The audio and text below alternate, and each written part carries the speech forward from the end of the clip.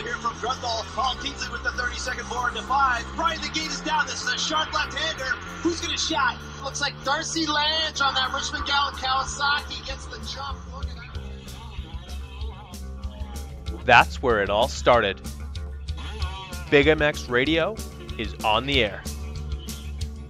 Fueled by passion, focused on motocross. Fox Racing Canada, Phoenix Handlebars, Guts Racing, Throttle Timepieces, Get Shit Done Coffee, Reverend Motors, 204 Skate Shop, and Throttle Syndicate make it possible to bring you the news, the interviews, and the point of views inside the sport of motocross. The gate's about to drop on Big MX Radio.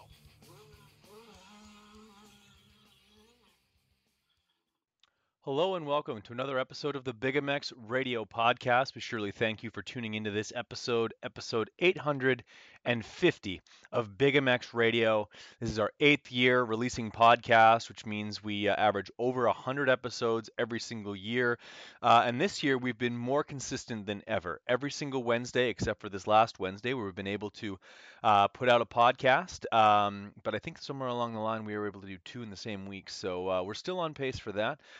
52 and 52, and it's been great. I really enjoy being able to uncover these stories, and today with Dave Osterman is no different. A great character within the sport, someone who has a ton of opinion and a ton of stories and isn't afraid to sling it. So I hope you enjoy it. I hope you support our sponsors. Big MX Radio sponsors include Fox Racing Canada, as well as Phoenix Handlebars, Guts Racing, Get Shit Done Coffee, Throttle Timepieces. Go check those guys out as well. And we're also working on possibly getting you guys a discount code for Evans Power Sports. So I hope you guys are playing Big MX Radio Trivia, the free trivia game that we play every single day on Instagram. Correct answers enter you to win monthly prizes. If you really want to enter some prizes, you don't even have to be good at motocross trivia, and certainly there are a few who aren't very good at it. You can go to bigmxradio.com and buy yourself some raffle tickets for a 2022 YZ252 stroke, which we are raffling off. 1 ticket for 20, 3 tickets for 50, or if you want 10 tickets for this beautiful motorcycle, and there are the total of 14 total prizes, including a set of FlexAir Fox Racing gear, FMF exhaust system of your choosing, throttle timepieces, watch, throttle syndicate graphic kit, head to toe. We'll get you set up with that. Team Solitaire has supplied us with 2 of their race team jerseys. So go to the website, bigmxradio.com, enter the raffle, and I hope that you guys do that. Best of luck to you, and we'll be giving away some prizes on June 1st. So enjoy this podcast with Dave Osterman, and as always, thanks for listening. Welcome to the Big MX Radio podcast, brought to you by Fox Racing Canada. With us on the board as well is Phoenix Handlebars, Guts Racing USA. Andy Gregg down there needs you to go get a brand new seat cover, tip to tail. They'll take care of you, as well as lightweight seat foams and seat bases. Maybe you need a full overhaul on your YZ125. It needs a new seat cover, needs a whole new seat. Get in touch with me, who will get you in touch with Andy and get that all sorted out. We're also fueled by Get Shit Done Coffee. If you're not already following those guys on social media, they're a great follow and they have great products, so go check those guys out. You can also save 20% on bigmxradio.com and look for the discount code BigMXRadio20 to save you 20% on Get Shit Done Coffee. Same discount. Big MX20 saves you 20% on Manscaped. Let's be honest, you probably need some help down there, and Big MX Radio is here to the rescue from our friends over at Manscaped. Big MX20 saves you 20% at manscaped.com. Go check that out. I am your host, Brad Gebhart. With me on the line, he's a repeat offender, but it's been a minute. It's been at least 3 or 4 years since we last had Dave Osterman on the Big MX Radio podcast. He was a longtime team manager for some top flight teams within the pits, including Yamaha of Troy, but also including Two Motorsports when it was at the height of its powers, of course, with their flagship rider, the none other than Chad Reed. Dave Osterman, welcome back to the Big MX Radio podcast. Thanks. It's always cool.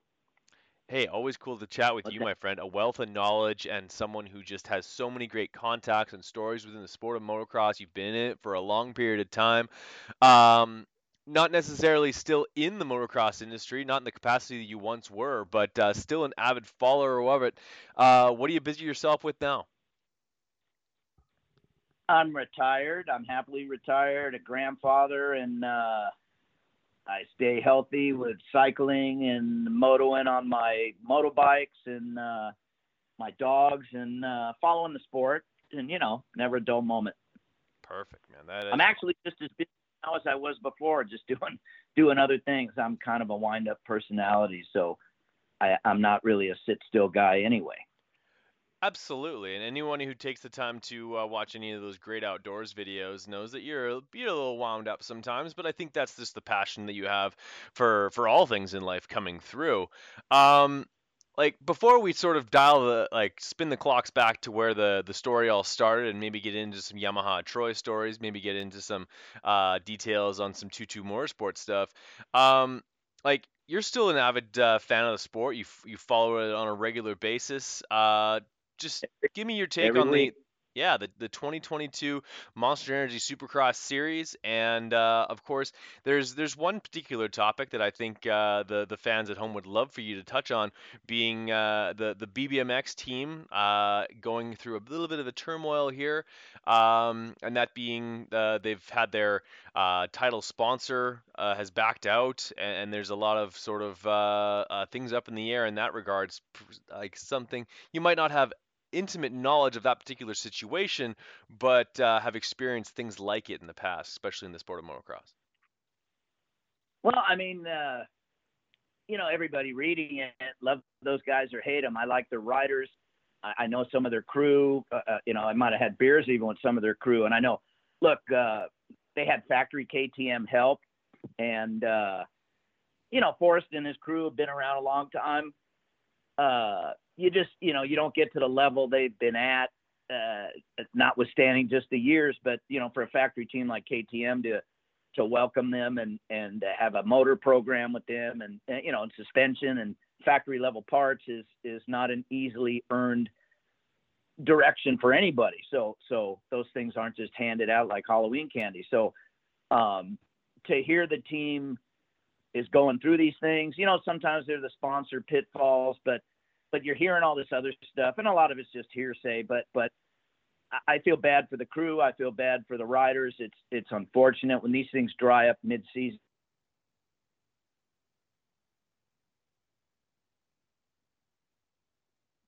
And people to fill those voids. So it's kind of a bummer for them, a bummer for the sport. I feel bad for all involved. I'm sure the nitty gritty will come out. This might be Forrest and his crew, their last hurrah, if it is in fact due to them. My experience with this kind of stuff, it's never really happened to me, but I've been around some people. I won't name names, but they're still eating well while their crew is kind of suffering, and I've never liked that, respected it. And some guys I know are still out there even doing it that I could name, but I won't. So that kind of bothers me. They know who they are. It's just business, up, down, and sideways. So it's an unfortunate part of business. This just happens to be the racing business. Certainly is, man, and it's never good when you see entire teams go away. Max Anstey displaced, Shane McElrath deciding not to race this weekend. He had posted about not passing concussion protocol. whether you take him at face value and say, yeah, he just wasn't able to race, or if he just wasn't feeling comfortable with the situation at hand. Either way, he wasn't out there on the track. And of course, also in limbo is Joey Savacci. Obviously, the BBMX team is one that existed for a long period of time, long before they had even BTO Sports help, when they were BTO Sports KTM, when they did not have factory support. And then I believe they eventually did get factory support with that title sponsor, moved things over to a different distributor in rmatvmc.com. And yeah, there's just been a lot of things up in the air as far as the mysterious retirement of Blake Baggett, who I to this day I don't think has actually come out and said I'm completely retired. But although 2 years gone, I'd assume that's the case. Um, But I do.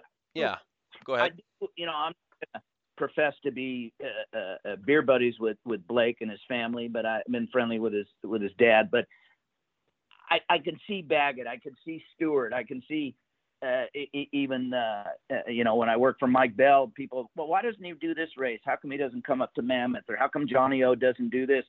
And I used to look at people and go, they're done. They've put in their time. I think they don't really owe the sport anything per se. I think the sport owes them more than the other way around. But in Baggett's case, I don't want to just speculate, but I really think at some point, like Stewart, I think they're just so frustrated and aggravated and kind of over it for what they've done and how they've done it. I think Blake was a potential title guy in my eyes, and I think that what happened to him was unfortunate. Then he had the injury, and I think there may be some legal stuff going on, and everybody is in accordance with what they're supposed to say or not say. So we're on the outside kind of wondering. But it didn't end well for him. That's not how he wanted it to end well for him, injury aside. And I think the speculation is what it is, because it's something obviously happened there.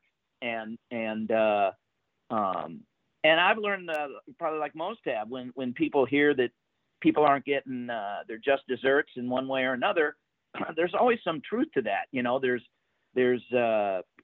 I just think you got to look at it that way. So. I wish him and his family well. I read it like you do. He's selling his compound, or if he already sold it. But when Chad Reed sold his compound, him and the family kind of moved on. He had a well-planned career, so to speak. His farewell tour didn't go so well just due to COVID. But I think St. Louis last weekend was pretty cool for him on the two-stroke. But in Baggett's case, I feel bad for him. When I used to walk around Pro Circuit, like Cincerillo, I'd see him there. Baggett would walk around just a little kid with his dad. And then I kind of watched him grow up, even around on other teams and in the pit areas, and then to have the career he had and to be a dark horse and as he was, and he did quite well. And I just think it's unfortunate for some of these guys, the way I think it ended. Like with Stewart, I think he was kind of hung out to dry. I think the sport he helped make mainstream kind of hung him out to dry. I think the people that brought the FIM in other words, they should have stood up for him a lot more. So I think I'd agree with that. Even in other like James sold fighting, a lot of tickets. Whether it was to a Supercross or a national. For a week. Yeah, I could go on for a week about this stuff. I got a big heart on for the FIM.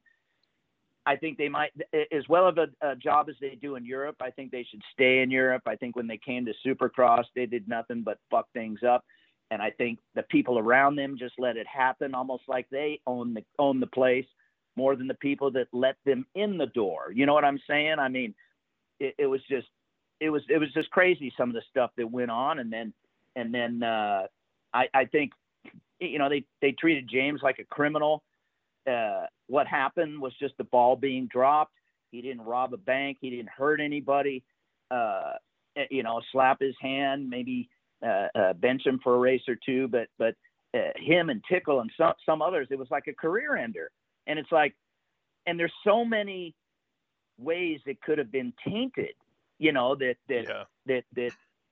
it's like, but then you try to talk to these people and the phone rings and rings, or the emails go, and it's just, it's just a circle jerk. And then, hey, wait a minute, this guy helped put you on the map.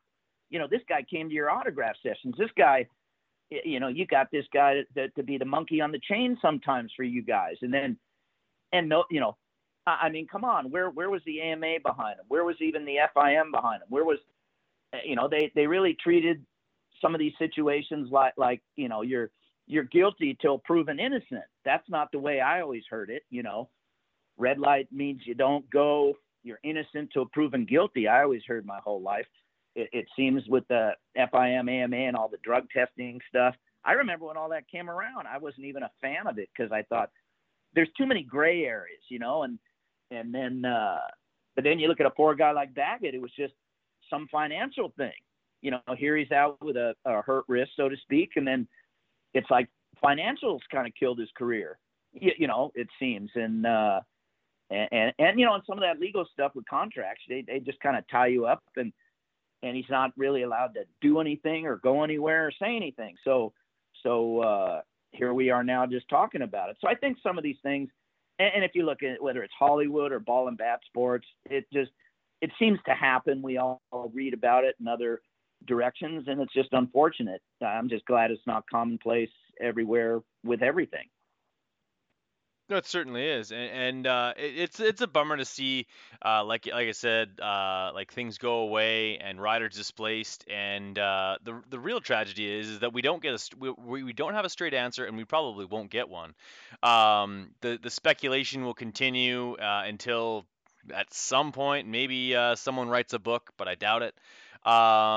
And in either way, the pits are a little bit lonelier without that team on the paddock. But what do you think about the series here in 2022? Hotly contested both championships in the 250 class.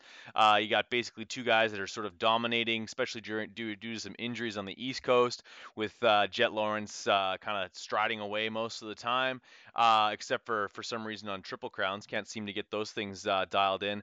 But 450 class, it started out with a lot of parity, but since about the round 6 or so, it's been all Tomac all the time. Well, just to set the record straight, I'm not an East-West fan. I think it's a dinosaur deal. It's been a factory class for 25 years. So I think I think when Davey Coombs Sr. instituted it, it was a fantastic idea. But it's far outlived its usefulness. So I think you'll see in the outdoors, some of the best racing is in the 250 class when they're all together. Right. I think Joker lanes have their place and their purpose. I think the Triple Crown to me taints Supercross. Supercross is Supercross. Outdoors is outdoors. I think Triple Crown is a standalone deal. I think they could have 6, 8, or 10 race series of their own. On their own right. I don't like it mixed in. It's like a speed bump in a drag race to make it more interesting, slow them down or sell more tickets. Like I heard Wygant was talking about restrictor plates for the 450s. I mean, all that stuff makes me laugh. But then again, I respect his opinion because he's there every week. 450s are kind of ruining Supercross. I think they're too powerful. A lot of the tracks, I've been on 250 teams. I've been on 450 teams. A lot of these tracks are barely sustainable on a good 250. In other words, when I see the guys like Tomac and Anderson and Barcia and some of these guys going at it on a 450, those things could either be automatics or 3-speeds. Yeah. They very rarely, maybe outside of Daytona, get into fourth gear. It's really kind of comical. Some of the tracks, when you watch it on TV, I'm amazed they're going as good as they're going on them. And even Eli says he goes in some sections into first gear. I just think they're too powerful. I think the mortality rate for injuries, even for the 250 guys, I just think it's I don't know. I still like the tracks from my generation. I think right now they're just all rhythms and jumps and rhythms when you really think about it. And I think, God, look at what happened to poor Dean Wilson and McAdoo and some of these guys. It's just, and Cooper Webb. I mean, some of these guys are wrecking themselves just during the week, for God's sakes. And I'm not saying bring back two strokes. That'll never happen. But they need to do something. I think coming up with triple crowns or a quadruple. What's it going to be next? A quadruple crown? I mean, then they'll put mud holes in the triple crowns, or I just look at all that stuff as what I call silliness. I think having been on a 450 team, it's funny, when I went from 250 programs to a 450 team, it's like an eye opener, because a guy like Chad, it's like he's a top guy, 17 rounds. You can't even catch a cold. The 250 kids, it's like they race X amount of races, then they're off. They get paid a lot of money, then they're off. Then they're fooling with their outdoor stuff, if they're even doing that. It's kind of a joke to me, because again, the class has been a factory class for 25 years. I think they should do away with it. And then people get mad at me. Well, you're gonna hurt riders, because then Mitch won't need 4 guys, or this won't need so many guys. That's not my problem. My problem is just thinking it's far outlived its usefulness, and I think they leave well enough alone. Feld has 2 premier series to sell, the 250 and the 450, but instead they still try to treat the 250 class like it's some amateur thing, by splitting it up the way they do.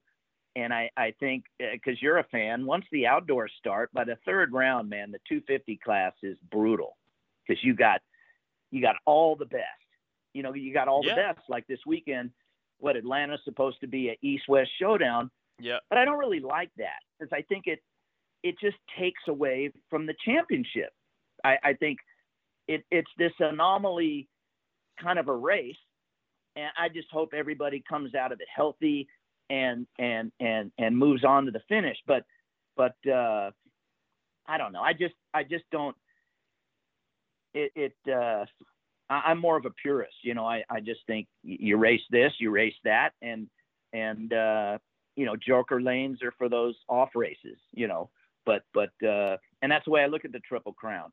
I just think it's not normal. It's just not normal Supercross. It changes it. It's like Super Pole racing, and I like Super Pole racing, but I think even Super Pole racing, you gotta have a 6-race series of Super Pole events. It's like the Red Bull Straight Rhythm. That's a great event. It's a great one-off for yeah. what it.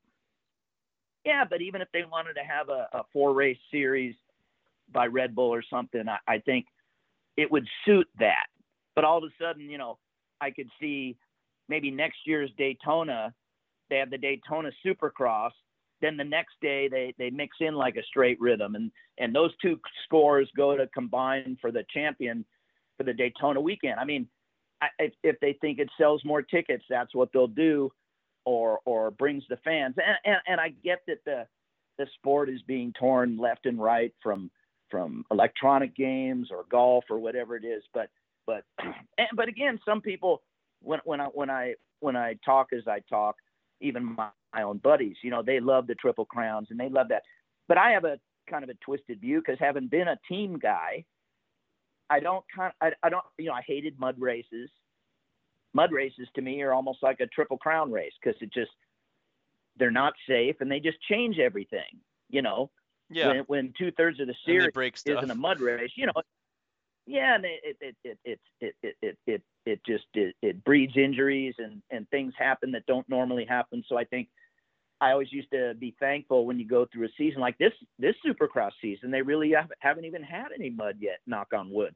And because Supercross in a stadium is like in a bathtub, I call it, because the water table rises, and that's not really a good thing when it's muddy. But all in all, I'm a huge Eli fan. I'm a Jason Anderson fan. I think the racing's been excited. Barcia comes to life a few times. There's a lot of good contenders, but I got to tell you, if I was a former Yamaha guy, I'd be having my head in the sand, because I think whatever they said or whatever they did for as many years, Eli and Star, the Monster Star Yamaha guys, they're nixing everything anybody ever said about the YZ450F.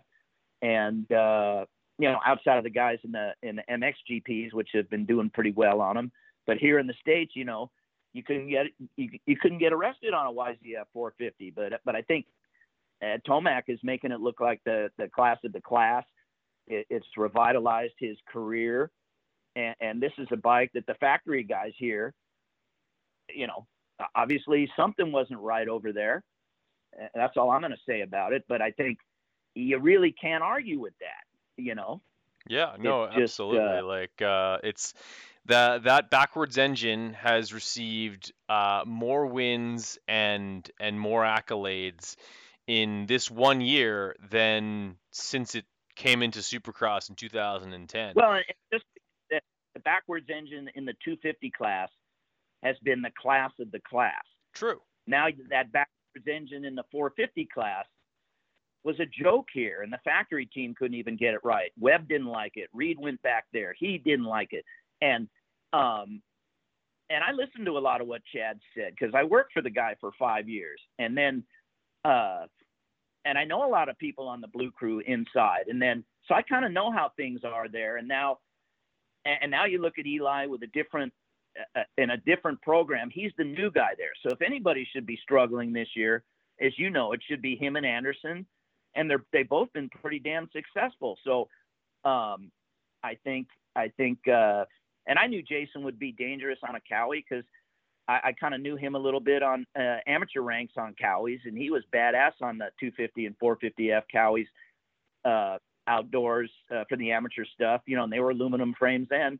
And Eli, I didn't know what to expect, but I did have a feeling just from being around that I thought, if Star really has a free, how should I say, an open sheet of paper, and I think Eli knows what he wants. I think he could be dangerous, and I think, man, it took him a few rounds to figure that out, but and now look at where he is. I mean, sure, fans say it's boring because now he's kind of the shoe-in, and Lawrence is kind of the shoe-in, but those guys earned it the hard way. Sure, other guys have dropped out due to injury.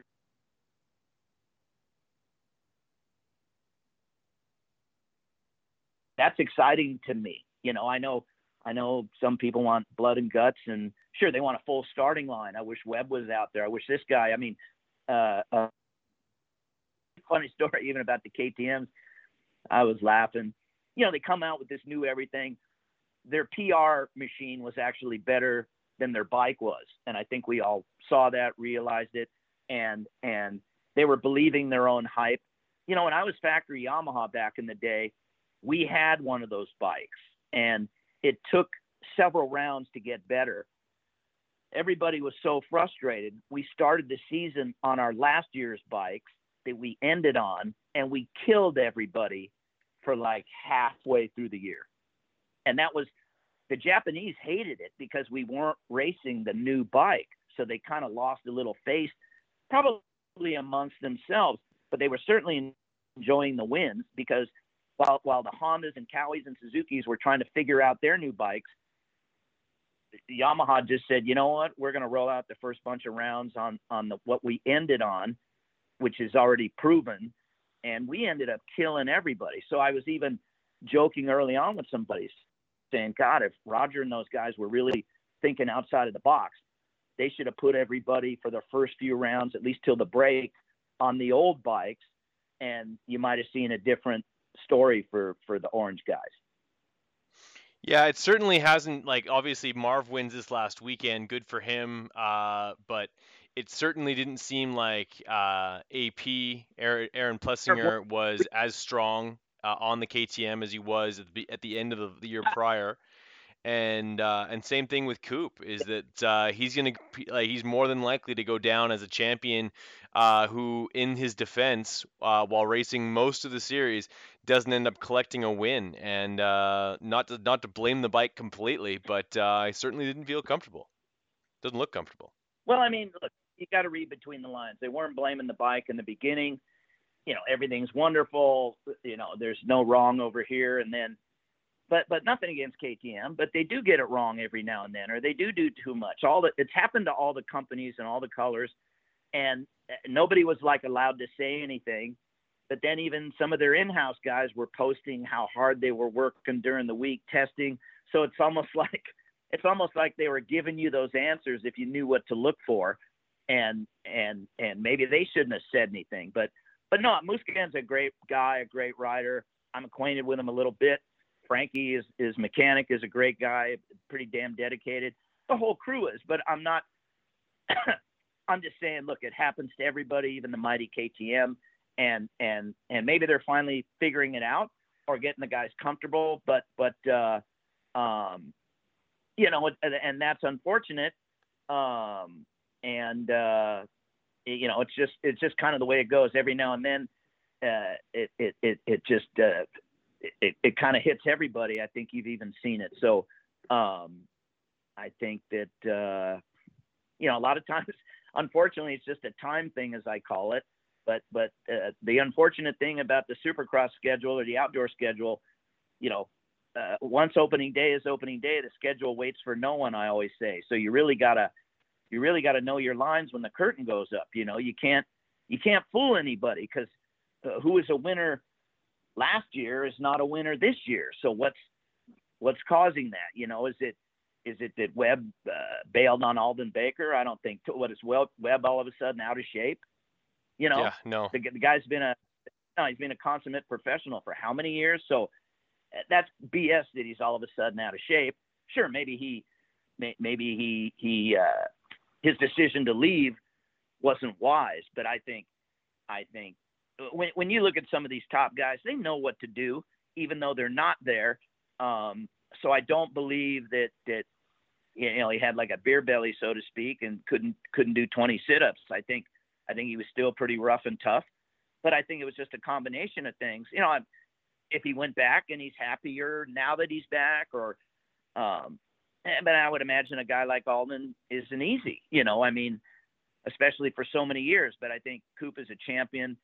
He's a dangerous champion. I think we all know his racecraft, as some of the guys call it, and I think he's gnarly. So I think on all the powers that be are trying to make him happy. So I think that's made the year exciting too, because here was a championship team and a championship bike, even in Europe.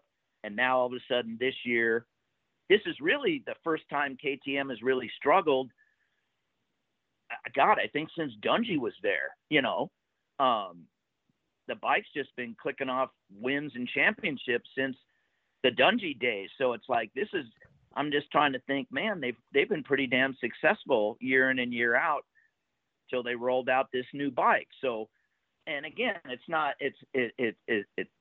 like their stock goes down. It's just, for you and me, the bike would be bitching, but for these guys, it's, you know, these guys are splitting hairs, and I think it's just all about, you know, comfort, and there's so many things involved with getting these bikes to make these guys comfortable at this level. It's amazing what these guys do. And I think even for you being a fan, when you go down to a Supercross track and you walk the track walk, which is an eye opener for most humans, because when you go on the track walk, opposed to seeing it on TV, those whoops just seem impossible.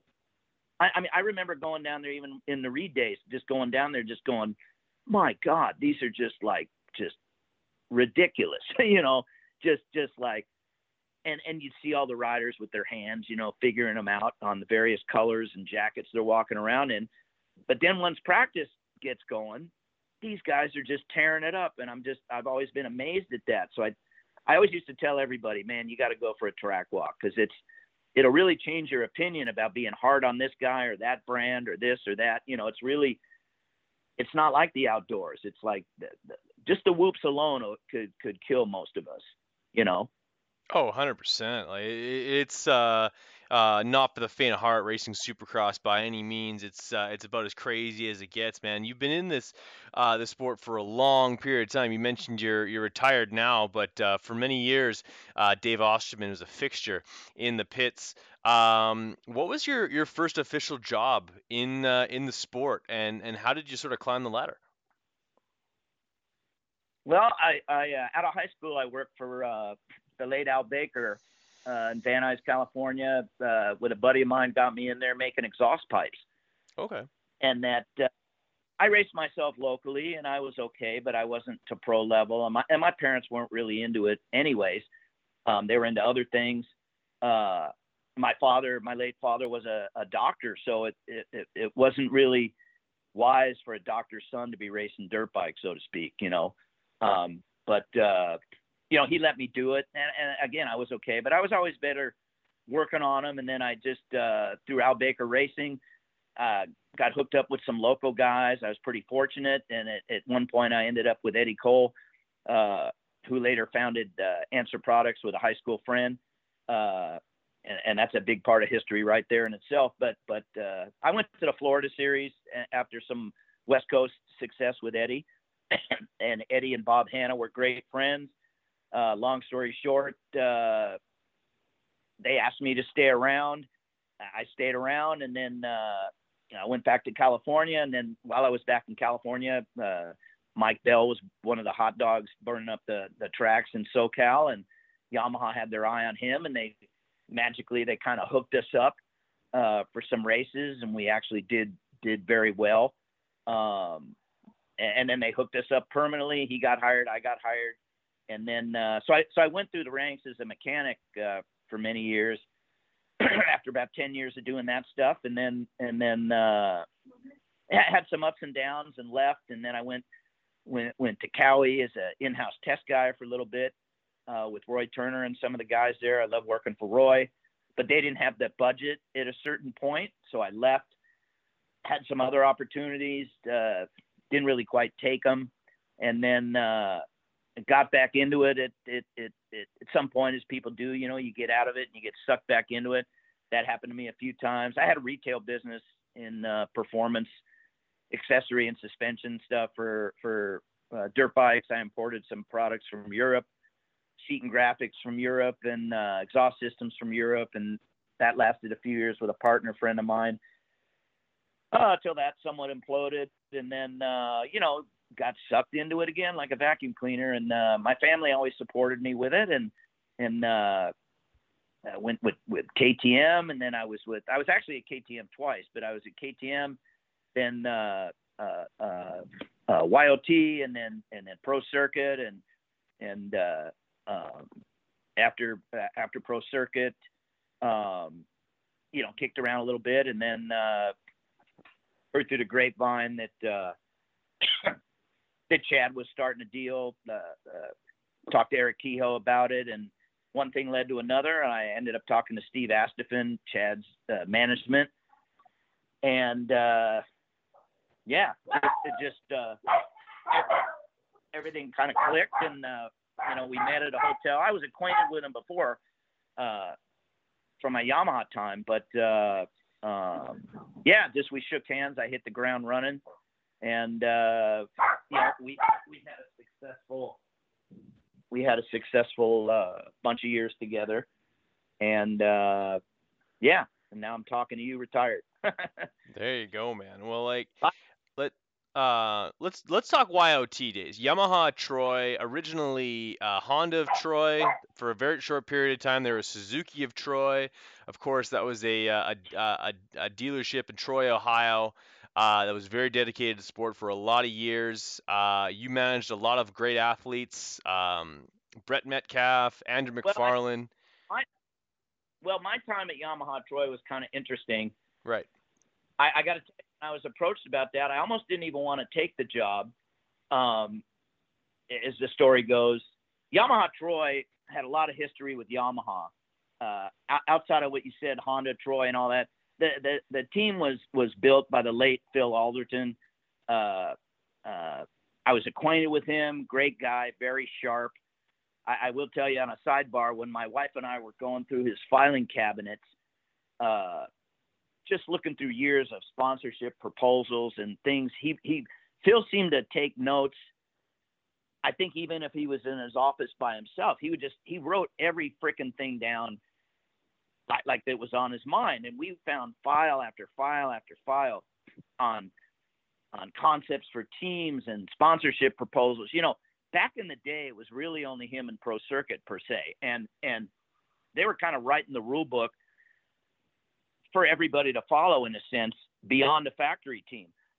And the interesting thing was, I used to look at my wife sometimes in its infancy and I go, wow, Phil was really a bright guy, because you would read some of these proposals and things that he was really articulate the way he wrote. And I was really amazed at that. But what happened, in a nutshell, just to be honest, I went to meet with the Yamaha guys and the team owner, and I was in the room with all the bigwigs, and they kind of read the riot act to me, to the point where I got to tell you straight up, I almost, upon leaving, Jimmy Perry walked me out of the building, and he goes, "Okay, Ozzie," and he reaches out to shake my hand, and he's like, "What do you think? I'll see you around." And I go, Jimmy, I don't even know if I want the job, because what happened was, with all their history that you know full well, all the championships, they weren't, as Keith McCarty told me, the team lost its bling. In other words, if your kid was that kid looking for a place to go, and you had that talent to pick and choose, you weren't picking Yamaha anymore. And so whatever happened to the team due to whatever was going on with their management, Yamaha wanted it to continue because there was just so much history there. But as Keith told me, the team is in the gutter, and we're giving you the key to the city, and your job is to pull it out of the gutter. And he goes, everything that goes on under that tent is your deal. I'll be here for direction and advice and guidance, because they were the mothership. That's what I call them. And that was a little tough, because the mothership didn't always, it was either a lot of times their way or the highway. So, but I've known Keith for 100 years, so we would butt heads plenty of times. But I basically had to right all the wrongs there. And even when I took the job, within the first 2 weeks, people would say, "How's the job going, Dave?" And I would say, you know what? I never had to say I was sorry so many times. So, again, whatever was done, unbeknownst to me being around there, I just had to clean the place up. And then there was a lot of dissension in the ranks, because my attitude was, I didn't hire myself. You know what I mean? I was brought in and told of this stuff going on. So some of the people there didn't like me, didn't respect me, but you know what? I really didn't care. You know what I mean? When I got hired at Pro Circuit, the same thing with Mitch. Mitch rolled me into the back. He says, "Hey, this is Dave. He's my guy." He basically said, "You got a problem with Dave, you got a problem with me." He basically just rolled out, and I'm standing in the back with these guys. I just knew who some of them were. I didn't really know anybody. I looked at them as a bunch of pirates. I thought they were going to slit my throat,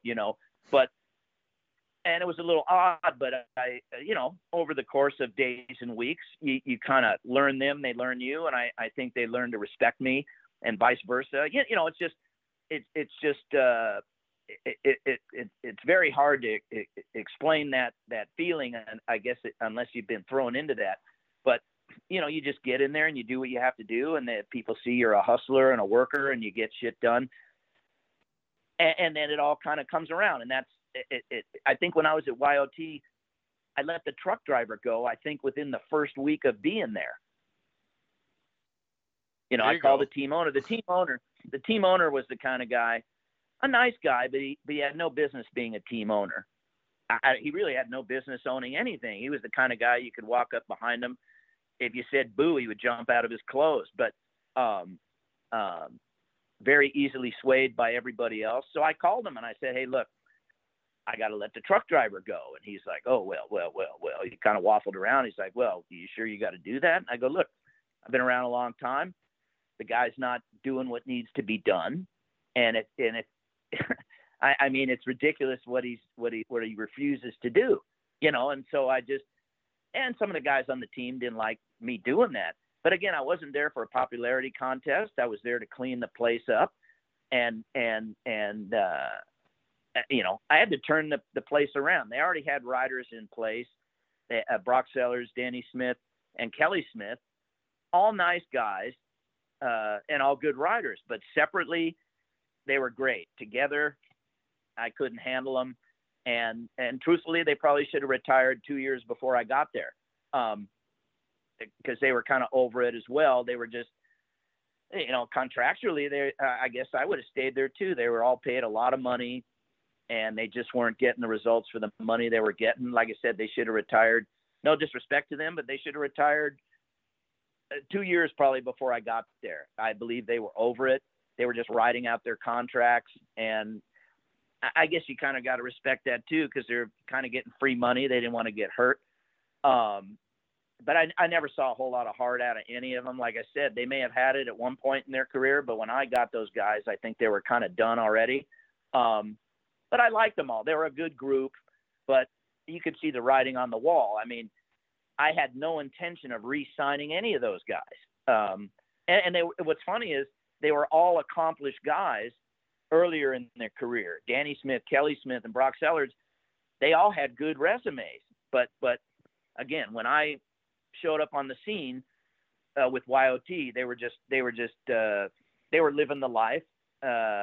They had good contracts with YOT, and more power for them to get in those contracts. But they were kind of short-lived. Then we got, after that, kind of cleaned house, so to speak. Then we got Metcalf and McFarlane. Andrew McFarlane was number 2 in Europe, if you remember, and I talked to Yamaha about him, brought him over here. Our interest in Andrew was mainly outdoors, not so much Supercross. That was his strong, but he was a good dude. Got along good with him and his wife. We butted heads a little bit. Again, you got a guy coming here. He was number 2 in the world in Europe.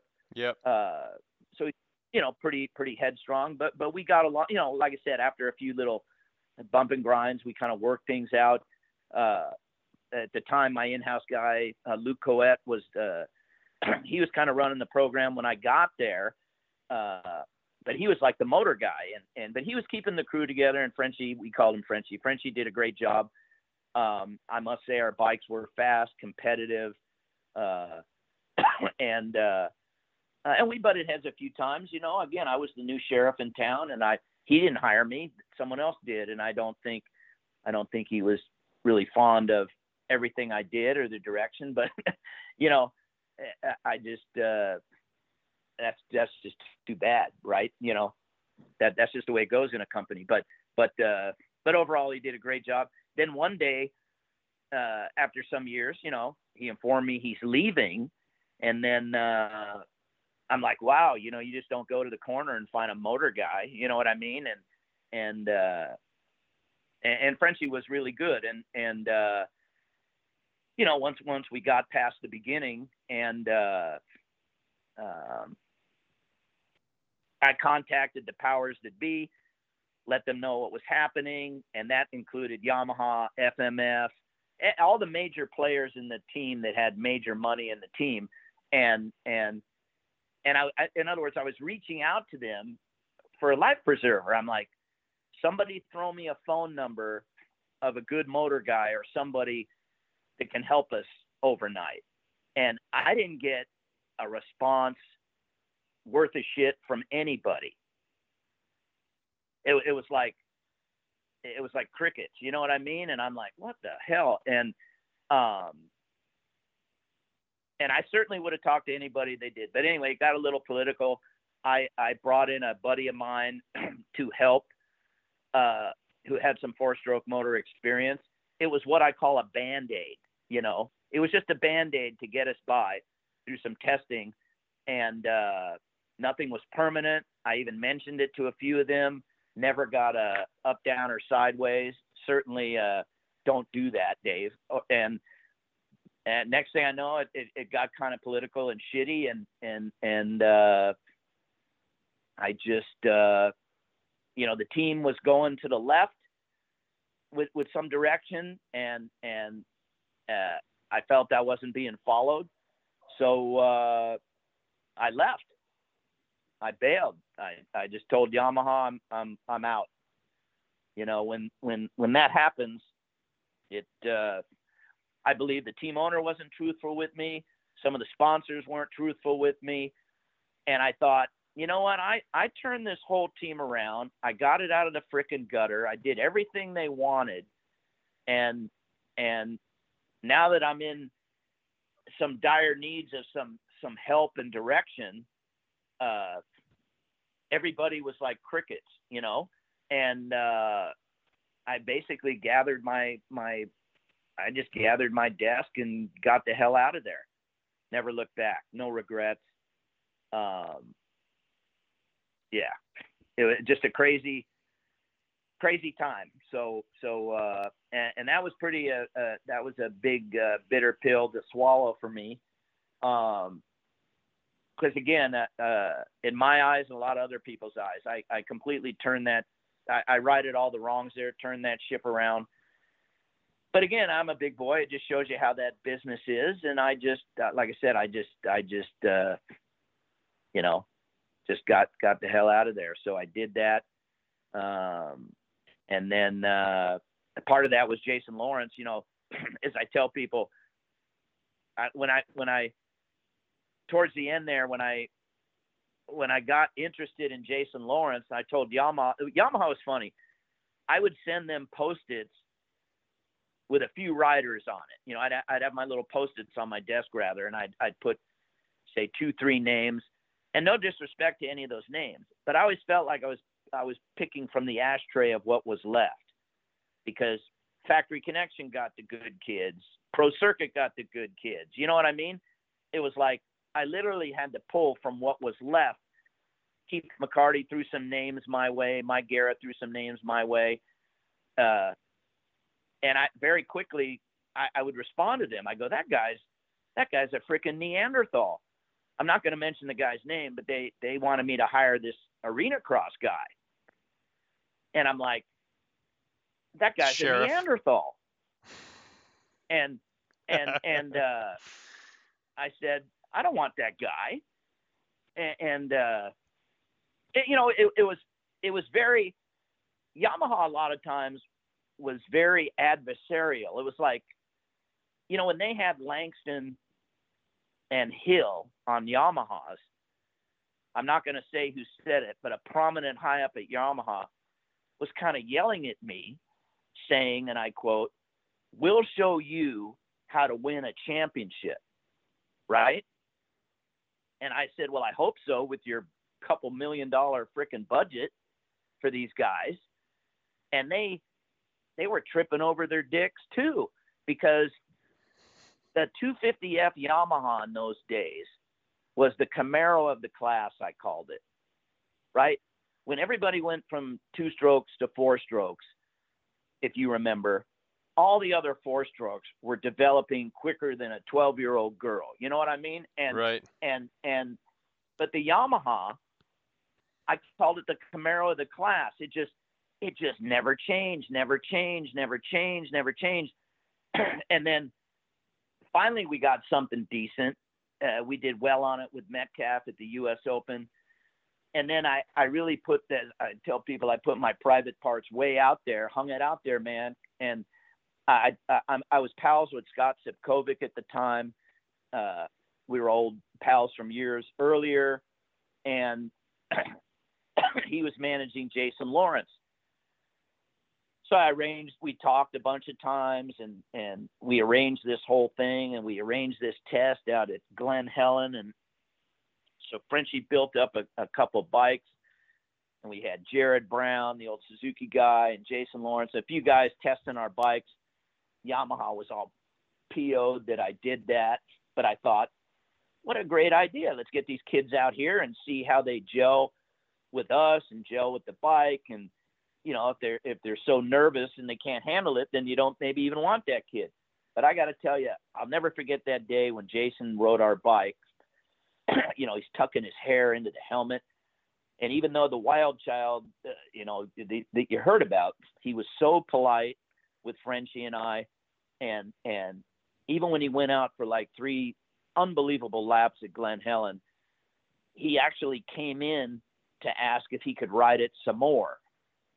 And so Frenchie gassed it up. We kind of went over the bike again. He went out for whatever, 5, 6, 7, 10 laps. The kid was just freaking phenomenal. And as the story goes, we hired him on the spot. I was in a screaming match, or I was on the other end of a screaming match. It wasn't really a screaming match. They were screaming at me for days about that.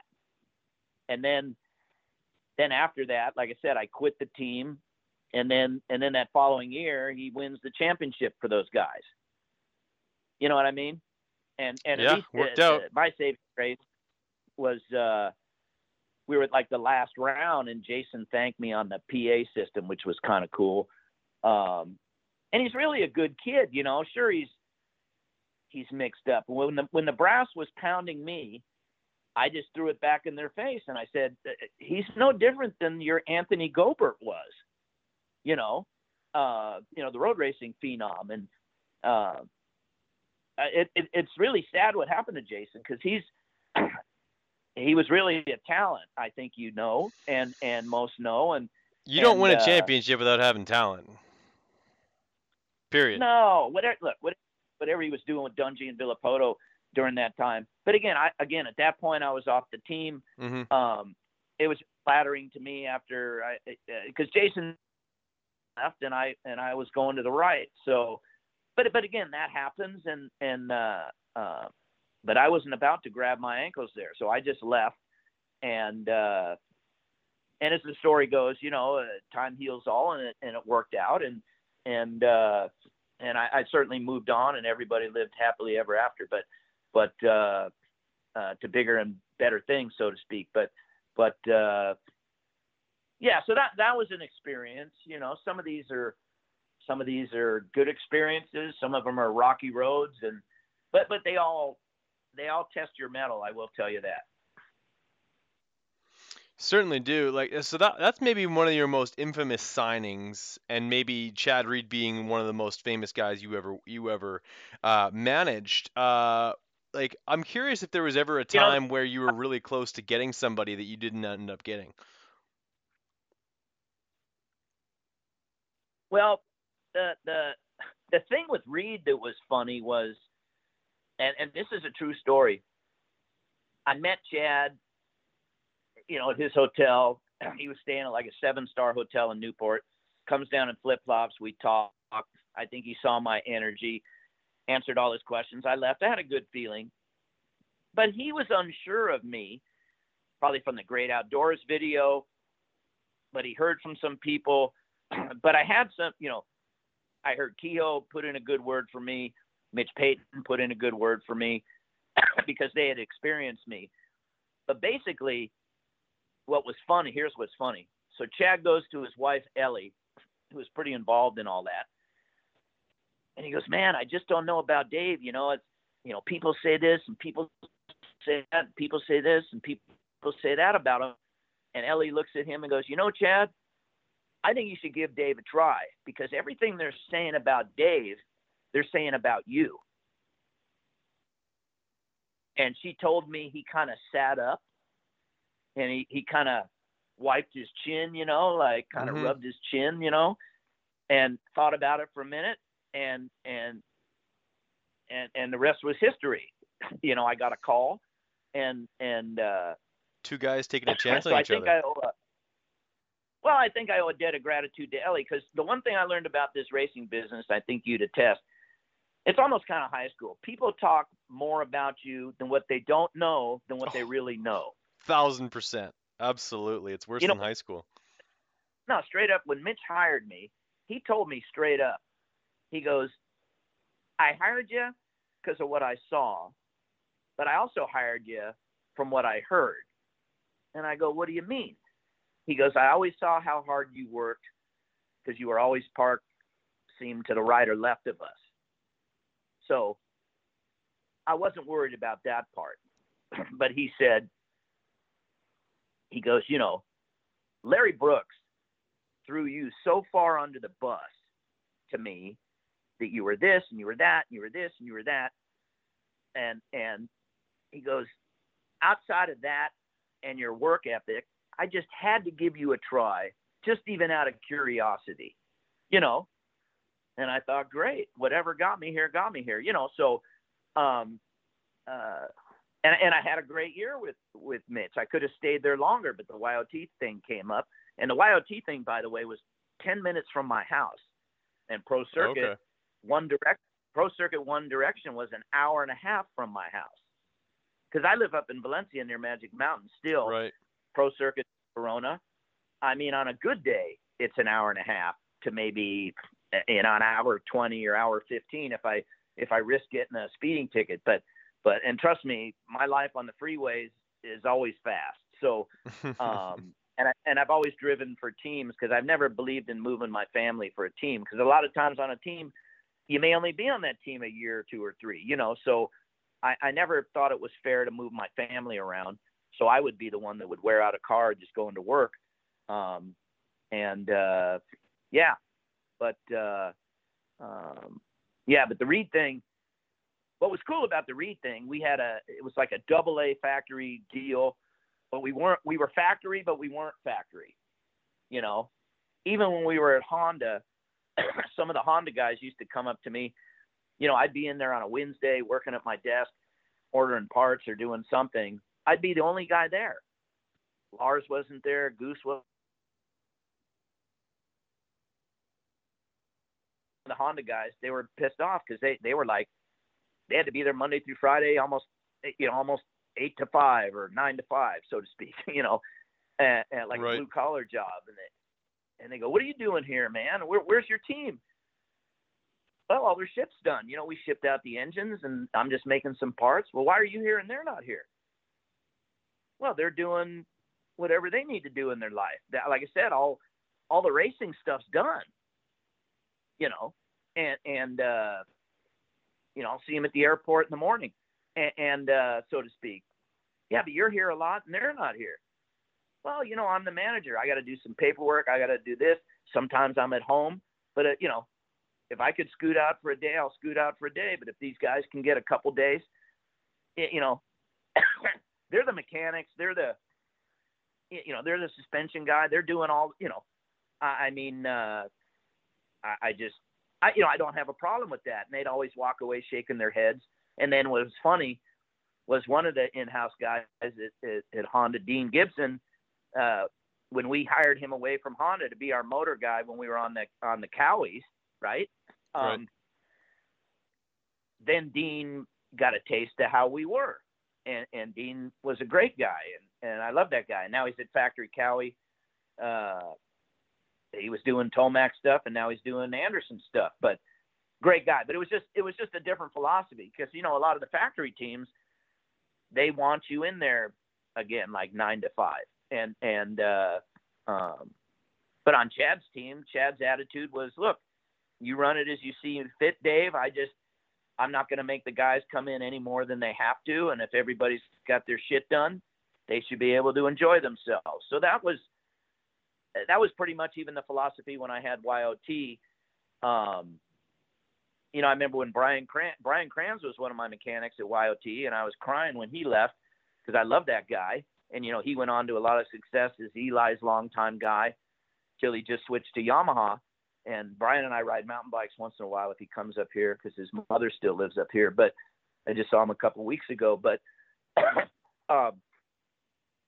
you know, when Brian left, we just couldn't afford to pay him. He rose to the level of being beyond my payroll at YOT. So, you know, Factory Connection offered him a sweet deal.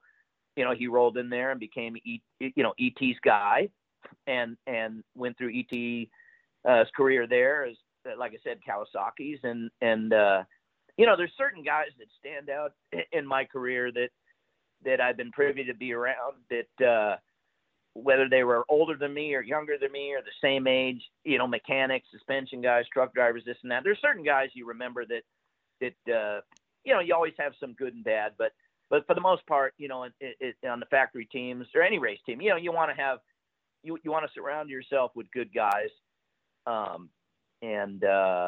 Yeah, I've been around. I've been lucky, and as I like to tell people, I was around in the air-cooled days and the water-cooled days. So I've kind of,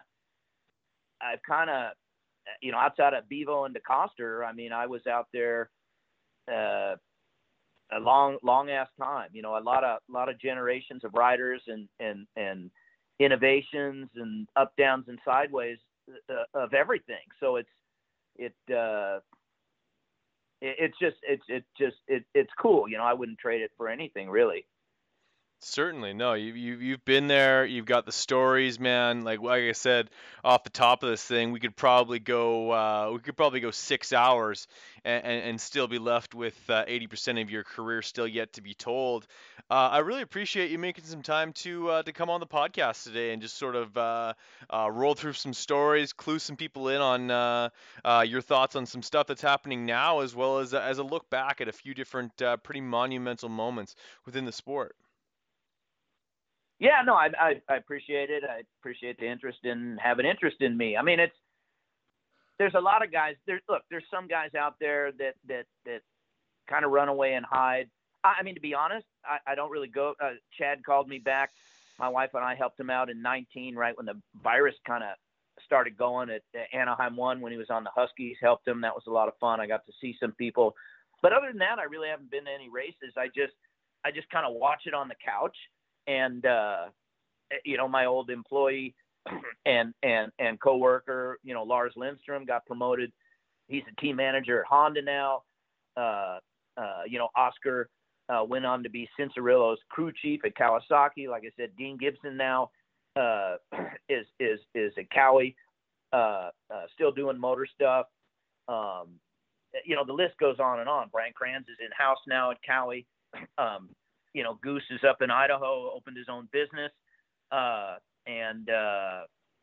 It's exciting to see a lot of the upper level guys I worked with that are still in it. I mean, obviously I'm on the older end of the spectrum. I just turned 65, but hell, I can still mix it up with the best of them. But there comes a point when the plane flights and all the bullshit is just all the bullshit, I'll raise hell if they tell me to get an aisle seat, and any flight over 5 hours is hell for me. And I like my time at home with my dogs and my wife and my bicycles and all that stuff. But like I said, I'm still an avid fan.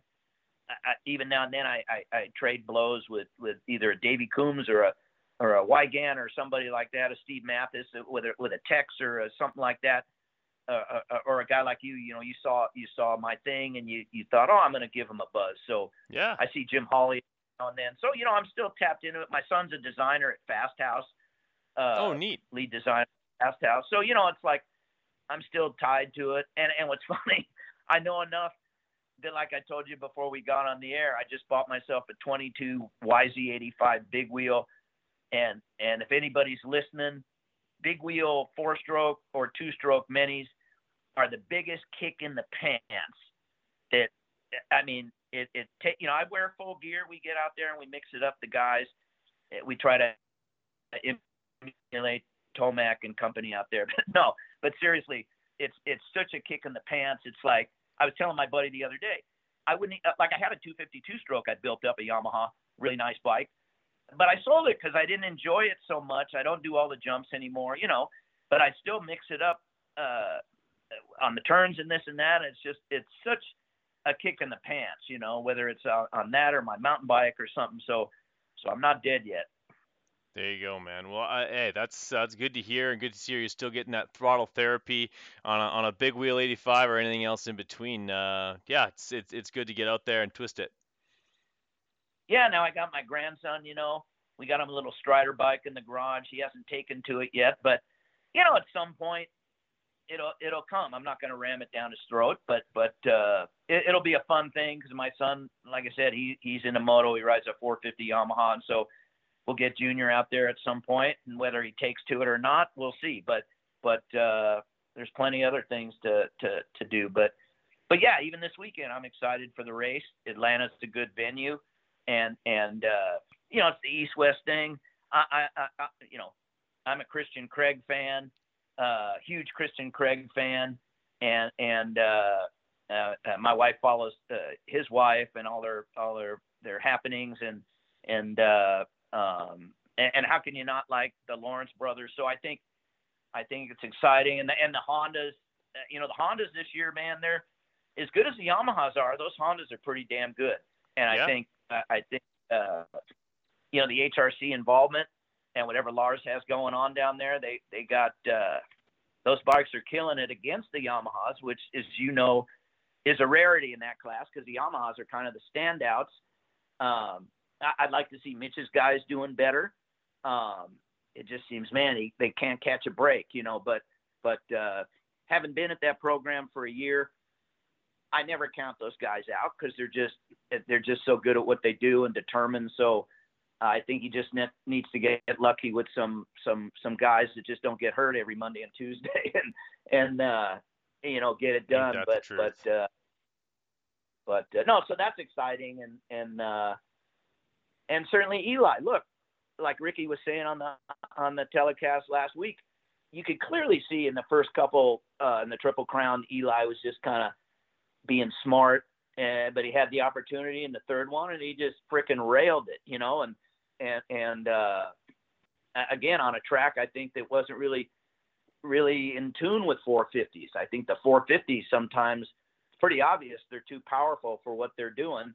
But he threw down, got it done, and I think Jason Anderson shows that he's a contender again, and I think all that's what sells the tickets for me. I don't need a Triple Crown, I just think Jason, his whole career is like revitalized. Eli, his whole career is revitalized. Marsha's doing okay. Some of the contenders are still alive and kicking. So aside from the 250 class. So again, a Triple Crown to me, obviously it's popular. I'm the oddball saying, but again, don't hold me to say I don't like it. It is exciting. I just think it belongs in its own thing. You know what I mean? Yeah, exactly. But, no, I think so too. Honestly, my biggest issue with the Triple Crown is that you end up with, all too often in the third race, the guy who's in second has a chance to win, and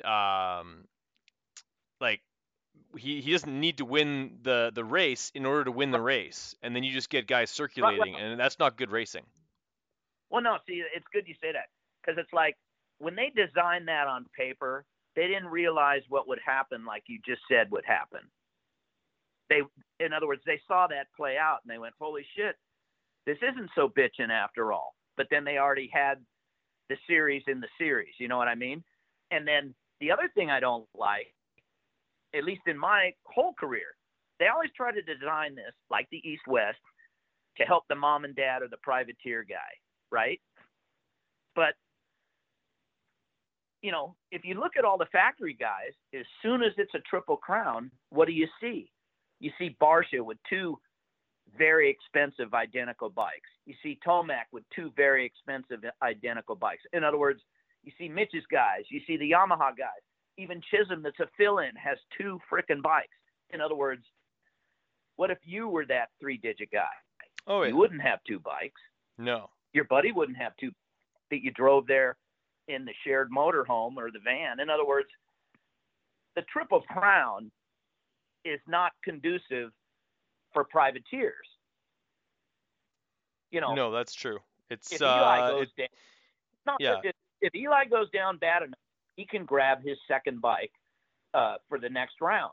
And so unless you're a factory level team, even Moto Concepts, they're factory level, they got two bikes.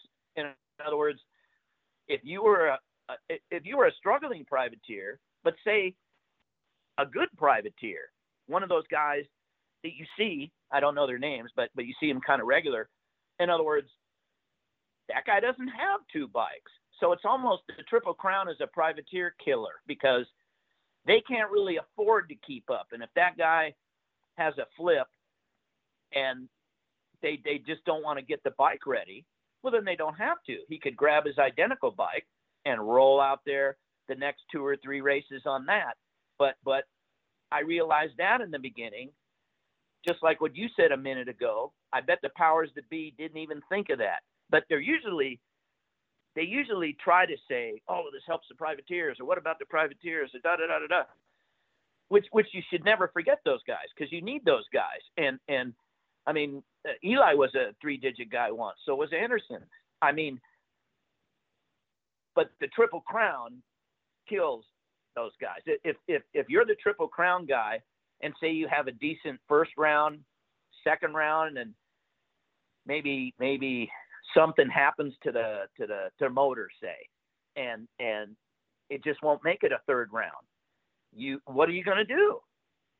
Even if somebody loaned you something, you might not even have enough time to swap plastics. You know what I mean? If another Kawasaki kid gave you his bike, which I think it was actually done somewhere, you might not even have enough time to change plastics. But which I guess adds to the excitement. But so for everything good they think it's doing, it's also doing some bad. You know what I mean? It's just the facts. You know, like you said, a guy could really steamroll the first race, and he can almost, you know, depending on what his scores are, he can almost cruise the last race. You know, so yeah. And I've seen what you said earlier, and then I think you'll notice. I think you'll notice some of the private guys, they may not even race all 3 rounds. You know, yeah, like guys who are 35th on back in qualifying, like if you have no chance of getting into the night show, like obviously I think they still pay like night show money to get into the fast 40, but like your day is done by 3:00. No, like, but here, because you're a not fan, good. look, say you were that private 3-digit guy and you're good enough to make all 3, right? So you're in them.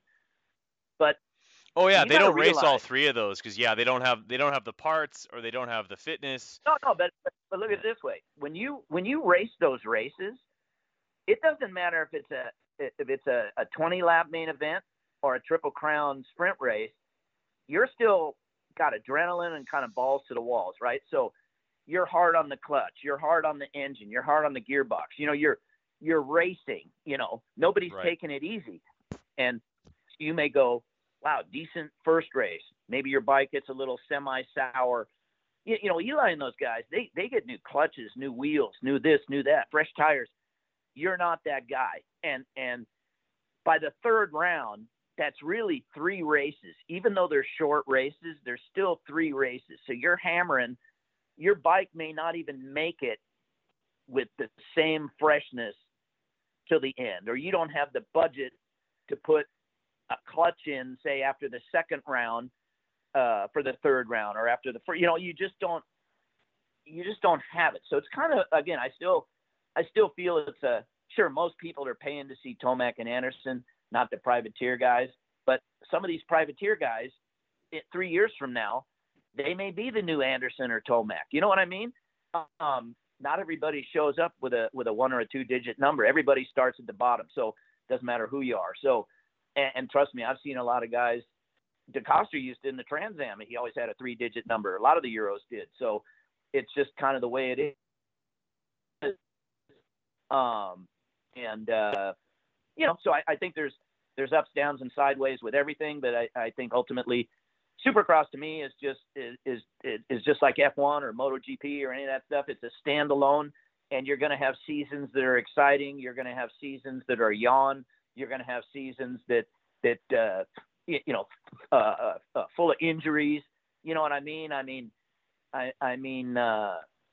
You know, it's just one of those things. I mean, but sure, like we talked earlier, Lawrence and Tomac, barring any injury. Look, either one of those guys, God forbid, could hurt themselves, and then their giant points will just dissolve. So outside of a mechanical breakdown, you know, they can get injured during the week. They could get bit by a dog, you know, walking their dog. So I mean, they still got to be there at the end, like I said earlier. So I think that's the excitement, and that's what keeps me a fan of it. And look, I'm not a big golf guy, but I watched Tiger Woods this last week because it was just exciting seeing him out there. Yeah. And the fact that he walked the course was like Ken Roczen to me, because most mortals would have stopped a long time ago, but Roczen kept going. And what's funny about Roczen, he's got as many haters as he has lovers. And I find that so interesting. Like, even when I worked for Chad, there were so many haters as opposed to lovers. But I always liked the haters, because I would ask some of the haters, why do you hate them? You know, do you know them? You know, at autograph sessions, say, and when this guy Joel and I were running that, I'd be on the outside a lot of times, and Joel was close to Chad. On the inside, I would ask some of the haters, you know, why do you hate the guy? And a lot of times they wouldn't even have a good answer. Seriously, some of them, because he was Australian, he wasn't from here, or they thought he was taking rides from people, and I'm like, wow, that's weird. He started this with his own wallet. You know, Yeah. He didn't. Whose you know, ride was he taking? He created yeah, a ride. Yeah, you know. Yeah, he begged Honda for support. I mean, I said, oh, he's arrogant. I said, yeah, he can be that. I said, but what guy stepping into the ring in a prize fight Oh yeah, isn't full of himself? no kidding. You know, I would say to various degrees, but I would argue that there's not a single guy who lines up for a Supercross that doesn't have a little bit of cock in his walk. Look, I've been around some of the best in the sport, from the Hannah Glover Bell era to the Ryan Hughes, Grant Langston. When I met Langston, I was almost kind of scared of him, because I heard, man, this guy, he can bend nails with his teeth, you know. But he was the nicest guy. But as soon as he put a helmet on, look out, you know. He was strong, he was brutal, he was fierce. Ryan Hughes was that way. I mean, there's certain guys that just had it, and they had it all the time, you know. And you can tell sometimes, even with Reed, when he would show up and just his manner of walking around, you kind of knew it was kind of going to be a good night, you know. And even if he was off in time practice and qualifying, because he would never win practice, he could still go out and win the damn thing, you know. So that was exciting. And so yeah, there's so many things just with the personalities, you know. They're just people like you and me, you know. It's just it's crazy, really. But being on all sides of it like that. But again, I like sitting back, and there's a group of kids coming up again. You know, you got the Ryder DeFranco's and some of the others that are coming up. I hope they stay healthy, and the Degans. You know, it's a couple of my buddies. They go, wow, you seem like you're against Deegan. I go, no, I don't really like all this hype, really. Yeah, you just want him to prove it, that's all. And there's nothing wrong with that. Well, I mean, his dad's a very accomplished guy. You know, he made a lot of money, so Hayden has the best of everything. But that's no fault of his. Should he be ashamed of who his father is? No. I mean, Brian Deegan became Brian Deegan from nothing. You know what I mean? Mm-hmm. And I was a lot then. I'm not going to claim that I know him, but some of my buddies know him very well. But I think he's done a hell of a job raising his sons and daughters. But now with all this hype, it's just like, you know what? I don't want to hear it. I just want to see you get out there, be healthy, and put it to everybody. But the fact that now he's got hats and shirts and all the bullshit, like he's arrived, to me, amateurs are amateurs and pros are pros. I think, you know, you haven't really arrived till it's real, you know, and I think Jason Anderson saw that. And I think all these guys, Ricky and some of the best in the sport, when they came up from amateurs, they got to, you know, they're racing against guys that own the house, you know. They're racing against guys that own the boat, that own the cars. You know what I mean? They're racing against men already, you know, and they're not going to take shit from nobody, pardon my English. But everything I see about the kid, he should be all that. I just want to see it for real. I don't want to see it at an amateur race. I don't want to buy a hat or a T-shirt. More power if he can do all that. But, you know, even now, you know, when people say, what do you think of the Jet Lawrence comparisons to James Stewart? I said that they're ridiculous. I'm a Jet Lawrence fan, but James Stewart, in the same type of an era or time frame, there's really no comparison. You know, I think he might be on his way to something like that, but I just don't see it yet. I see rumblings of it, but I just there were so many more pages to James's book at this stage of his career than Jet Lawrence's. But again, with Jet Lawrence, I just hope he doesn't trip over his own hype. You know what I mean? But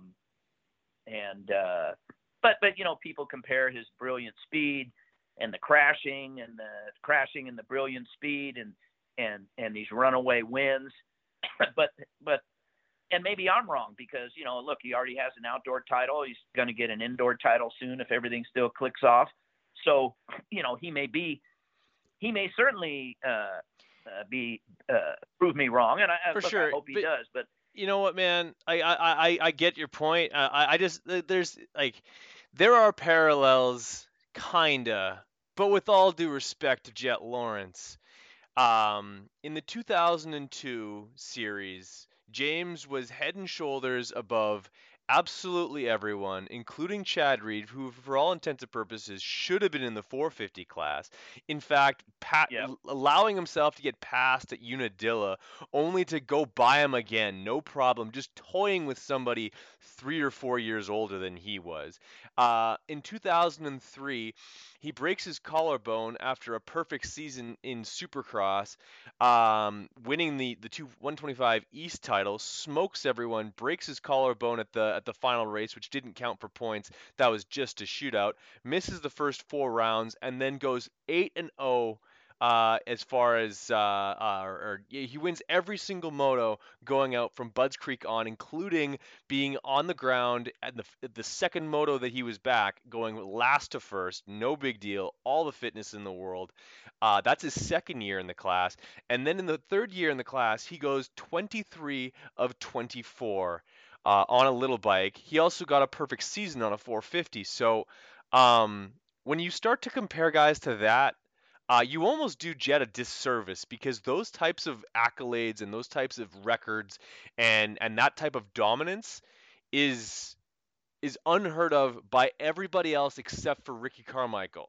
So yeah, it's almost unfair, and he might do it. Oh, who's to know? Maybe he's the next guy that pulls off a perfect season, but I highly doubt it. But you know, it's funny to get back to the YOT stories I left off. Yeah. When Metcalf was there, you know, I'm talking to Yamaha, and the brass there. They want Metcalf to ride the outdoors and such on a 125. You know. Right. Oh my gosh. Yeah, that was ridiculous. I understand Yamaha still sold them, and it was a good seller for them, but still is. I looked at it different. I said, wow, like, is Medi going to get paid more for this? I mean, you're essentially you're kind of hurting his career. You know, everybody at his level is on a 4-stroke now. You know, oh yeah, but blah and this and that. And so then they said to me, well, you know, that other guy on the 2-stroke seemed to do pretty well, meaning Stewart, right? And I go, Stewart's from another planet. Nothing against Metcalf, but you can't compare the two. As good as Brett will do, it's you know, I don't think he's going to be keen with this. It'll be a standout thing. This could help his career as much as it can hurt his career. So needless to say, the rest is history. He wrote it. We tried real hard, and it was an uphill battle. And then I begged Yamaha to return him to a 4-stroke, which the family wanted, Brett as well, for the outdoors. And then when we had a break right before Unadilla, we got him on back on a 4-stroke finally to finish out the series. And you know, and he did okay on the 2-stroke, but again, it's not, and nothing against Brett, but out of everybody that had an AMA Pro license, I mean, as you know, you just said it yourself. You ran down the history books. I mean, Stewart was like from another planet. The stuff he would do, and can pull off on that bike, and everybody that even tried, I mean, guys were battling with him that were already on 4 strokes, and he still did well. So, God, it's just like, even when you just think about everything you just said, to think back when he had that little hiccup with his TUE forms, and they kind of put him on the back burner and essentially killed his career. Yep. I'm just like, man, this guy really put the sport on the map for so many years. To me, it was like a Kenny Roberts or a Dick Mann, or for our side of the fence. You know what I mean? It's like, 100%. how could you and hang he had Michael the Jackson flash. Like people think about James Stewart as a guy who sort of got exiled due to a TUE issue, which was, if he had the therapeutic exemption, even more shame on whoever okayed him being suspended for as long as he was. We're talking about a guy who was the epitome of entertainment, the sprinkler, the worm, the hats, just the Bubba Scrub. He introduced something to the sport of motocross that up until then had never been done, at least not to that level. That whole philosophy then with and I get it, the powers that be, they hooked up and they're like, we got to sell another way to sell and market the sport, as in other sports, motorized or not, that were drug free for the moms and pops and the kids of the world, and potential sponsors like a Monster or a Target or Walmart. They want to see that. In other sports, they were starting to throw that out there. So, our deal kind of followed suit, but it was never designed to be a career ender. And even my son is pointed out, he's an Ultimate Fighter fan. So there's been some men and women in Ultimate Fighting, and even other sports that you may even be familiar with, that for some reason they tested positive for something. And it's like, again, they're guilty before they're proven innocent. So again, I had a big hard on for that the whole time. Like even with Tickle, KTM just freaking hung that kid out to dry. And I do believe Roger kind of spoke up, and I think people above him told him to back off. And more than likely, I don't know that for sure. It sure seemed that way. And Tickle had a tough time, and I was so embittered by that because, again, as you know, at least in the United States, you're supposed to be innocent till proven guilty, but they kind of screw you first, Yeah. Totally. It's Tickle for all intents and purposes should still be a top 10 guy. You look at the guys who are currently in the top 10, he could easily be there. I'm sure he makes a decent battles with Yeah. Well, yeah, look, I none of us can turn back time. It's just unfortunate. I was throwing a little party in my head when I heard the FIM was leaving Supercross. And I got to tell you, as a team manager, I was always, you talk to most of the crew guys, when Supercross starts, everybody's excited. Then when the outdoor start, everybody's excited for that. But for me, I had that sentiment too. But another sentiment to me was I always relished getting with MX Sports because they had absolutely nothing to do with the FIM. Couldn't stand it. And I don't even know many FIM people, but their handling of everything here was ass backwards and just an embarrassment to the sport, an embarrassment to their organization. And, they were even a disservice to themselves between the Stewart thing and the Tickle thing. I mean, you'd read interviews with James or Tickle or his people saying that they've sent letters and this and that, and it's just the lights on, nobody's home. And even in other sports, whether again, like I said, UFC fighting or skiing or cycling, it's like you're guilty till proven innocent. And then but meanwhile, while they're doing all that, they hang you out to dry. And who was the guy, you would know probably more than me, outside of Stewart and Christian Craig. Yeah. When they nailed Christian Craig, somehow, thank God, he was able to beat it. I don't know if he got someone on the phone or someone over there was on his side or God, whatever it was, that's right. He was the shining example. He's like the only one that was able to turn the tables on that whole thing, and it wasn't a career ender for him, or he would have been gone years ago. Yeah. When that happened to him. So I don't know what he did or how he did it, but he certainly got lucky, and he's probably laughing about it now. But yeah, it's just a terrible thing, but they're gone now. Yeah, and it certainly is, and it's it's they sort of did their damage, and now they're out of there, and I think the sport is a little bit freer because of it, and yeah, like who's to find out like how that ends up working for the World Supercross series. Maybe they'll end up regretting that decision as being part of the FIM. That story is yet to be written, but yeah, Well, when it didn't like MX Sports now. MX Sports now is kind of in bed with the FIM by virtue of their Canadian connection, right?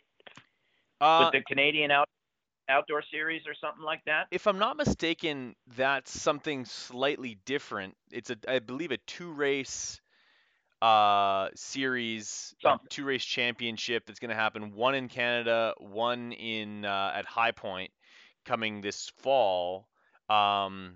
But yeah, I'm not really too sure. I assume that's MX Sports because that race being held by Davey Coombs and the Coombs family over at High Point. I can't remember if it's been released what track will be on the Canadian side of things. And actually, come to find out that Canada is also getting a MXGP possibly as early as next year, which would be pretty neat. Hey, what's your thoughts on that? It's so tragic what's going on with Russia and Ukraine. What do you think? Not to get all political, but I was reading something some weeks ago about that Russian guy, and he just seems so innocent to this. So he's not allowed. The AMA is not granting him so he can race. The Canada guys aren't allowed. Evgeny Borbashev, yeah. And I think that's kind of bullshit. Like, yeah, I watched an interview with him, and I thought, okay, just his nationality is kind of screwing him. Yeah. We're going to treat him the same way we treated like Japanese nationals during the Second World War. Like, yeah, they're kind of throwing the book at this kid, and he didn't really do anything. No. I'm not a huge fan of that. It's the same thing for international hockey. Young kids who want to play in the under 17, U18 junior championships. They're penalized because of the choices of their government, which makes no sense to me. Like that, that's just some kids who wants to play hockey. Back in the day, Jim Hawley had a buddy. You might remember from Estonia. He came over here. Super nice guy, pretty good rider. From Estonia, came here. He was living with Jim. Jim was helping, mentoring him, coaching him, whatever. And he was actually a pretty good racer. And a few times I met him, he would just talk about his country, just some of the differences between here and there. So he was so hot to come here. Like some of the Euros want to come here to ride Supercross or this or that. It's like, so I'm like, here's this guy. I get what's going on in the world is pretty shitty, but he really has no hand in it. It's just, he's caught in the crosshairs, and the sanctioning bodies are allowing it to happen, which I just thought is just beyond common sense and just so unfair, but yeah, I mean, that's just the way that goes, but who knows if he'll get it worked out. Yeah, we'll see, man. I'd let the guy ride. I don't see much point in because he's what I don't like is that like he's able to be in Florida riding, racing, training. Like we're fine. Like you're fine with him spending his money, hard-earned money, to train and race and want to race and get prepared to race a series. And I like not to say that there's a lot of tickets that would be sold to go watch Evgeny Barbashev, but like he's a top 10 guy. Like I don't know why you would push away someone who is obviously he's an entertainer and would have some skills out there on two wheels like Clement Dessel and Kevin Strybos came over 2012, put on a show for everybody, and I don't think he'd be a whole lot different. So it bums me out. Yeah, I just think it would obviously he's not a Ukrainian national, he's a Russian, but I think it would just show goodwill on all parties. Yeah. Instead, they're like he did drugs or alcohol or something. I just think, and even I think Davey or somebody well, it's out of my hand. I love when they say it's out of their hands, which is really BS. When you're at the head of the table and you say it's out of your hands, that's just like our politicians. It's like it's their race and you ask for a pit pass and all of a sudden they can't get you a pit pass. I always kind of laugh at that. Meanwhile, you put years in. But look, I'm on the outside now looking in, so I get embittered about that stuff. But yeah, I just think, I think when these racers want to, because they're so far removed from it, he's just, and he's even been here training. I think he said he rode in Florida with Webb and those guys down there. And yeah, it's just kind of sad, but yeah, that's obviously out of our hands. Yeah, it certainly is. But Dave, this has been awesome, man. I really appreciate you making the time to come on the podcast. I think you're gonna have to be a repeat offender and more, a little bit more frequently. Maybe call you up sometime during the Nationals to shoot the shit and go back over it. Last question I have for you, and you're infamous on those Great Outdoors videos. Who was it that was supposed to meet you down at Dunlop to grab the wheels? I'll tell you what it was, and all the teams. The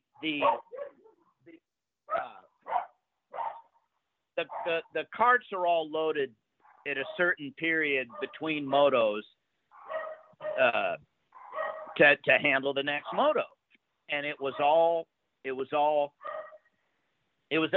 buttoned up, right? Then we get ready to go, and it looked like a bomb went off. Like we got robbed. You know what I mean? Yep. For all I knew, somebody just robbed us. Obviously, at that point, it wasn't my job to pay attention to that. But then when I casually turned and looked at it, the whole thing was rape. Somebody grabbed something, and it was just a complete an immediate unorganization and kind of pardon my English, like a huge clusterfuck because the cart had to go to the starting line, right? And it's not a hop, skip, and a jumping away.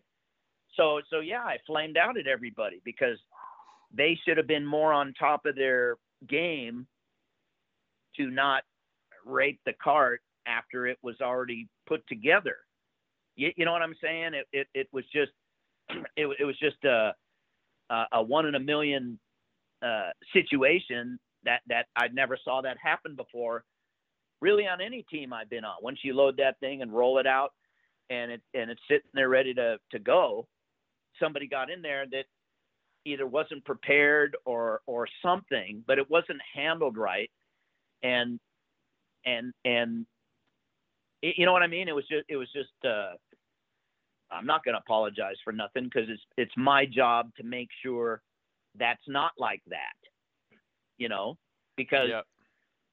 If it would have went down to the starting line, it's my neck on the line, not any of theirs, and even after it happened, everybody was pointing fingers at everybody else.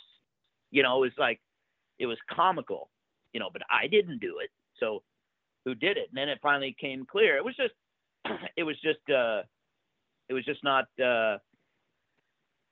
not handled right, and oops, they had the camera rolling then. So that wasn't staged at all. Let me tell you. It sounded it's a sound bite that's burnt into my mind for as long as I've been a motocross fan. I believe that's the 2006 series. Really cool, and you're always great for those. Just great sound bites, great insight, and yeah. Troy did a great job with that series. I wish he'd bring it back. Same. But all of those were none of that scripted. It's just if you hit your thumb with a hammer, you go off. If they got the camera going, they capture what you say. So I lost my shit with that because I'm passionate, and what happened with that shouldn't have happened with that. Period. So you know, I didn't look at ourselves like we weren't a top team to go against Mitch or Factory Connection. I looked at us as the history that Keith said we lost. So,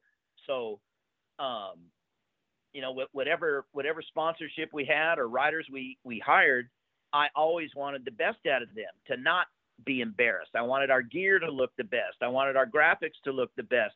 I wanted our presence to capture you and your family if you were that next upstart kid that maybe I could talk to. You know what I mean? So we tried to be better than we were with what we could afford to do, to try to get them out, as Keith said, out of the gutter. So to get their bling back was really what it was all about. So, and then even after that, you know, when Jason won the title, there was a part that, there was a period I heard that, you know, even Star Racing, the early Star, because Star was always the B team at Yamaha, but then Star was going to merge with YOT just for monetary reasons and sponsorship, and that was when Star wasn't really what they are now. I mean, I'm amazed what they turned into, I think at one point they were the Valley Racing, Star Racing, MyPlash, Yamaha team, sponsored by who knows what, with Jamie Ellis doing motors. Bobby and I are pretty friendly, and we had a lot of long talks about a lot of different stuff.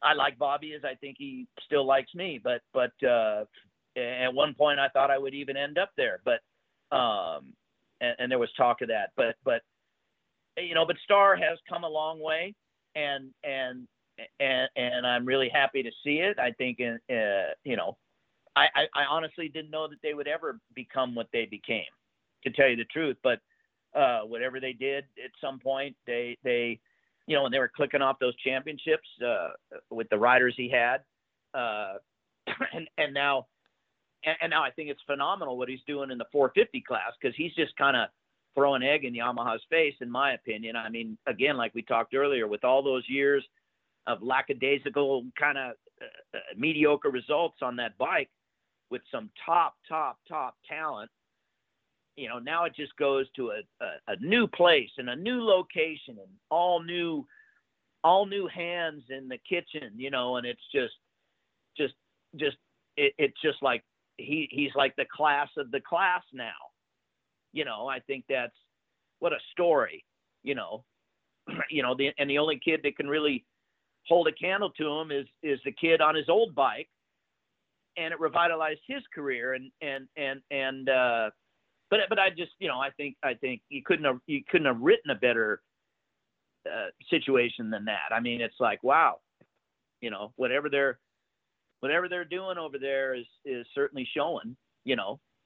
But so yeah. They're taking care of business, man. Well, like I said, I really appreciate you making the time. It's been great to get to know you a little bit better, get through some stories, and yeah, we'll make it happen again in some short order. Appreciate the time, buddy. Cool. Another couple of years. I'll talk to you. I appreciate it. No, it won't be a couple of years. It'll be a couple of months, Davo. You got too many goddamn stories. Do not hang up just yet. But for podcast sake, we're gonna cut it off right there. And there you have it, ladies and gentlemen. My podcast with the great Dave Osterman. Great conversation with him, as always. I've met him a number of times in the pits just to shoot the shit with him. The guy's an absolute cartoon character. He's got all kinds of stories. And as you heard on the podcast, he lets it fly. Aside from naming names, he's willing to basically uncover all kinds of stories within the sport. And every time that I interview him, I always find out something that I didn't even know. And my well of knowledge within the sport of motocross is pretty deep. So hope you enjoyed that podcast. Like I said off the rip, go to bigamxradio.com, enter the raffle, YZ252 stroke. That's up for grabs. 1 ticket, $20. 3 tickets, $50. You want 10 tickets? That'll be $120 US, but it's worth it to give yourself 10 chances to win this beautiful motorcycle, as well as 14 additional prizes, including a Throttle Syndicate graphic kit and team jerseys from Team Solitaire. So go check those guys out. as well as check out the other podcasts. This being episode 850 of Big MX Radio. Appreciate everyone who's been listening along the way, whether you're Jonesy from Down Under or Garrett Rockley or any of the number of people who locally who listen. I'm sure Kieran McCullough is in his garage right now, tinkering away at something in his garage.